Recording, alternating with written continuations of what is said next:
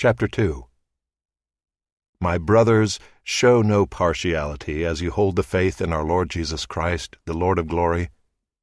For if a man wearing a gold ring and fine clothing comes into your assembly, and a poor man in shabby clothing also comes in, and if you pay attention to the one who wears the fine clothing, and say, "You sit here in a good place," while you say to the poor man, "You stand over there," or "Sit down at my feet," have you not then made distinctions among yourselves, and become judges with evil thoughts?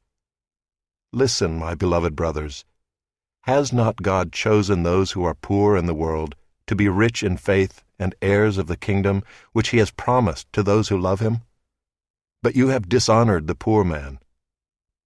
Are not the rich the ones who oppress you, and the ones who drag you into court? Are they not the ones who blaspheme the honorable name by which you were called? If you really fulfill the royal law according to the Scripture, "You shall love your neighbor as yourself," you are doing well.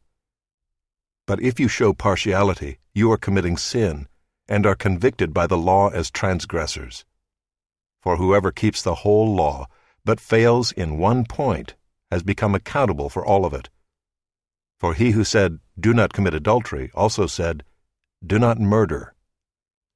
If you do not commit adultery, but do murder, you have become a transgressor of the law.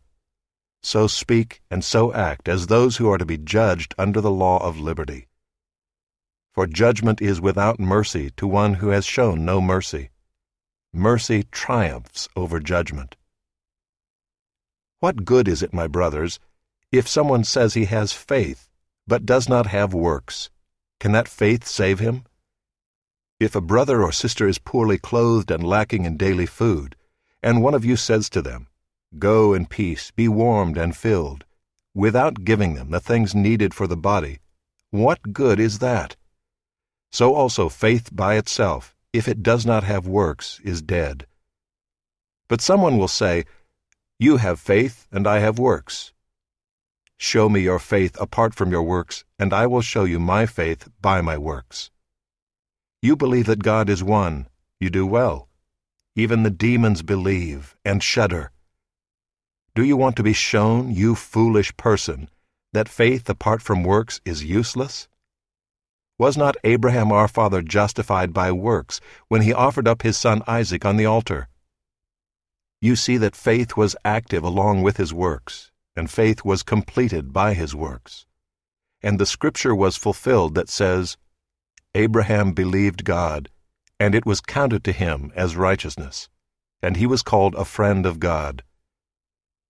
You see that a person is justified by works and not by faith alone. And in the same way was not also Rahab the prostitute justified by works when she received the messengers and sent them out by another way? For as the body apart from the spirit is dead, so also faith apart from works is dead.